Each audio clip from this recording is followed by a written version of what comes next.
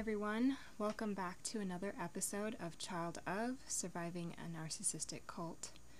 In today's episode, I want to talk about getting back in touch with your body. When you grow up in an abusive home, especially with narcissists, you are forced to be out of touch with yourself and how you feel and the needs that your body has. You're so accustomed to having to serve everyone else and pretend that you're okay that you forget that you also have needs. This is kind of the first step in healing your body after surviving trauma.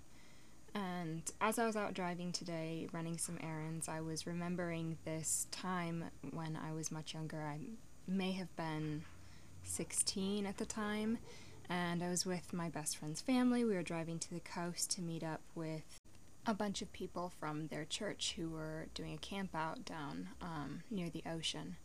And I remember getting out of the car once we got there, and my body started to shake, which was not unusual for me. And I didn't think anything of it, but I remember one of the kids' pastors came up to me and said, "I'm going to get you a blanket." And I remember looking at him and being confused and saying, "But I'm not cold." And he said, "But you're shaking." And I said, "Well, I just do this." I was so out of touch with my body and my own needs that I didn't even understand that I was cold. I thought that maybe I was just anxious. I wasn't sure what was going on. I didn't understand why my body was shaking. But after sitting in a car with a blanket and the heat on, what'd you know? It stopped. I was cold.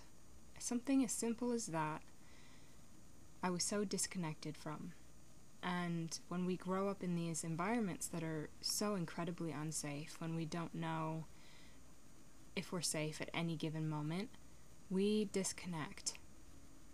We do not pay attention to our own needs. We are constantly hypervigilant in surveying the landscape around us and figuring out if we're going to be okay from one moment to the next, if someone's going to blow up on us, if we're going to receive unkind words, if we're going to be ignored. It's really difficult to learn to care for yourself and to learn to be observant of yourself in those kinds of situations.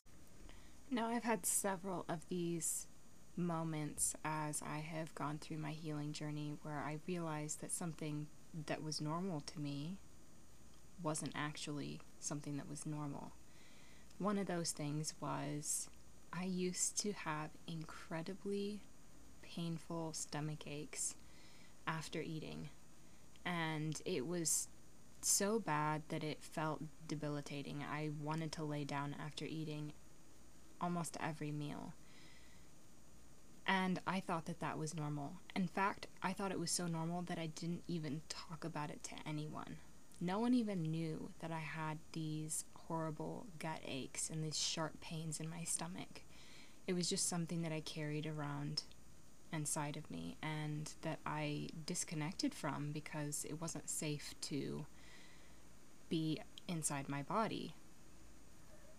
As I came out of the abusive situation and moved away from home, I discovered that I actually had a severe allergy to gluten.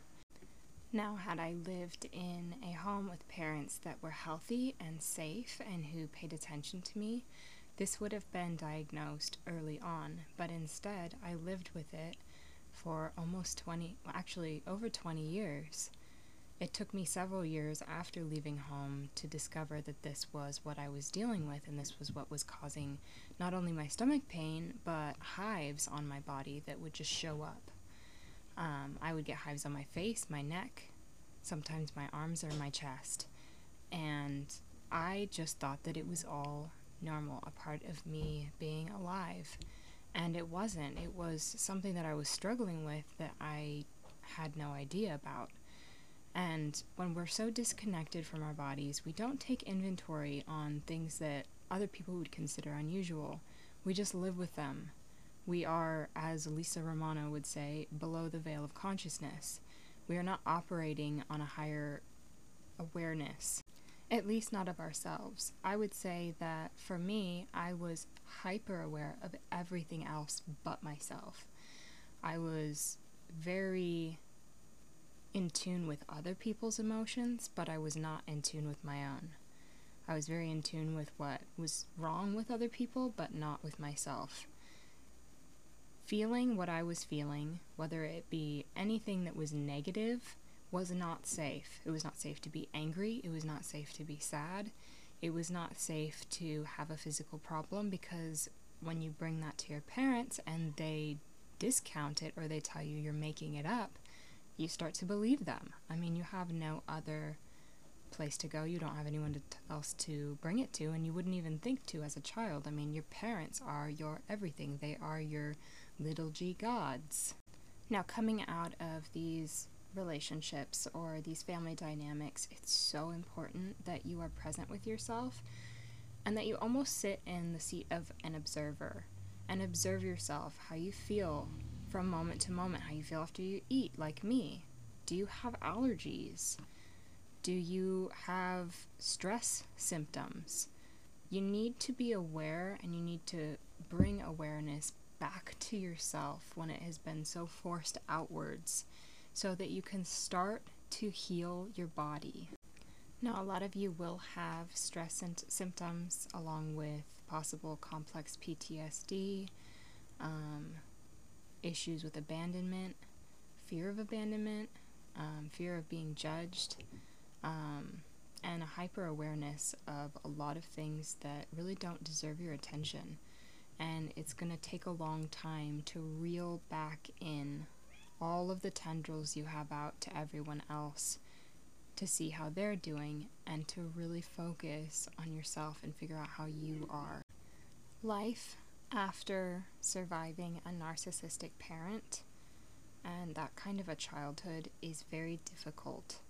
There are so many things at play, and you almost kind of have to start over and reparent yourself as if you were a little kid, because chances are you never got to be that little kid. You never got to figure out what brings you joy, or say, hey, mommy, this hurts. And not having those things, it really holds you back in so many ways. There's so much pain, there's so much fear, there's so much loss involved in it. All these things that you should have had that you didn't get. So make sure when you are sitting in that seat of the observer, when you are watching yourself, when you're paying attention to yourself, that it is coming from a place of compassion. You have been abandoned, likely. You have been neglected. You have been abused. You have been told many unkind things about yourself. You've never been encouraged. You've never been listened to. You've never been told the truth. You are so worthy of compassion and attention. You need that from yourself, and you deserve to have the attention put back on you for once. It's going to feel uncomfortable, and you may discover some things that are tough, and it may be a bottomless or a seemingly bottomless pit of things that you need to work on. Take it one thing at a time. You can't just dive in over your head or you'll drown. It takes real focus and real compassion to just take one thing as it comes and to work through it and to be kind to yourself. I know so many times I would get so frustrated with myself and feel like I'm never going to be able to overcome this because I'm so weak, I have so many needs, I am so vulnerable, and to not really understand that it's okay that I am where I am. It's not my fault, and I am not to blame for what I didn't receive as a child, what I wasn't taught, or for the deficiencies that are within me now because of how neglected I was. These things did not come from me, but they are now within me. And we have to recognize, as we're working through these really, really hard things, and as we get frustrated with ourselves for where we feel like we're failing, that we understand that this isn't our fault. And that's not to say that we don't have to work through it, or that we don't have to take accountability now for what we do as we go forward, because that's really important, and that's likely where our parents failed. But we have to understand deeply that these things that we're struggling with, we didn't do them on purpose. It wasn't from us. Our lack of ability to understand that we're in pain, or to recognize when we're cold, or to understand that we don't like certain things, or this hurts us, that hurts us. Our inability to speak up for ourselves or to advocate for ourselves, that's not our fault. But we have to learn how to do those things. We have to learn to observe ourselves and to recognize when we're in pain. No one else can do that for us. We have to really pull our energy back inside of us and focus on what we need. No one else can tell us what we need, only we can. And it's a hard lesson to learn. I mean, likely we've grown up thinking that other people are responsible for our needs because that's what we were taught. I mean, we were responsible for other people's needs, and that wasn't fair. We need to understand that no one else knows what we need as an individual. So it's up to us as we move forward, and as we are compassionate with ourselves, and as we understand deeply that this isn't our fault, that we recognize our needs when we're in pain and start to make considerable action to make a plan to change what we need to change in order for our bodies to heal. Don't be afraid to say no to people or situations that drain you. If you need to be alone, be alone. Rest. Allow your body to rejuvenate. Do things that bring you joy. Eat good whole foods. Treat your body with respect. And if someone has the audacity to call you selfish for taking care of yourself, feel free to laugh. You have been through so much. You have put so many other people's needs before your own.